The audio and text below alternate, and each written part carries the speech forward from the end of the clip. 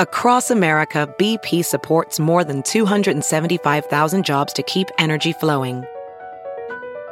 Jobs like building grid-scale solar energy in Ohio and producing gas with fewer operational emissions in Texas. It's and, not or. See what doing both means for energy nationwide at bp.com/investing in America.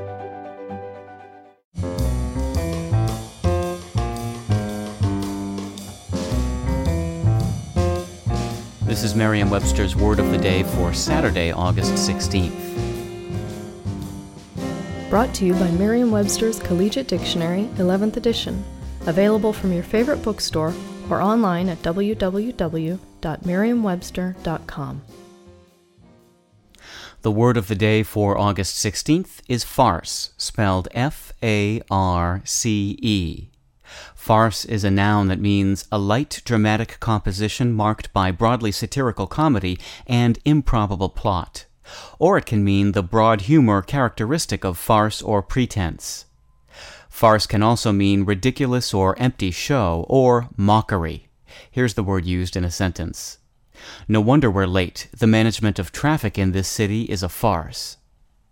When farce first appeared in English, it had to do with cookery, not comedy.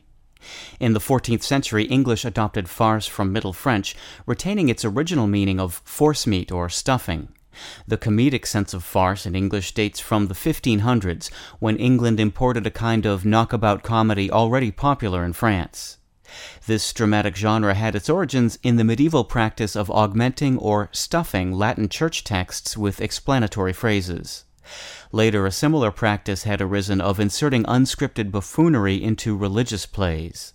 Such farces, which included clowning, acrobatics, reversal of social roles, and indecency, soon developed into a distinct dramatic genre and spread rapidly in various forms throughout Europe. I'm Peter Sokolowski. This was your Word of the Day for Saturday, August 16th.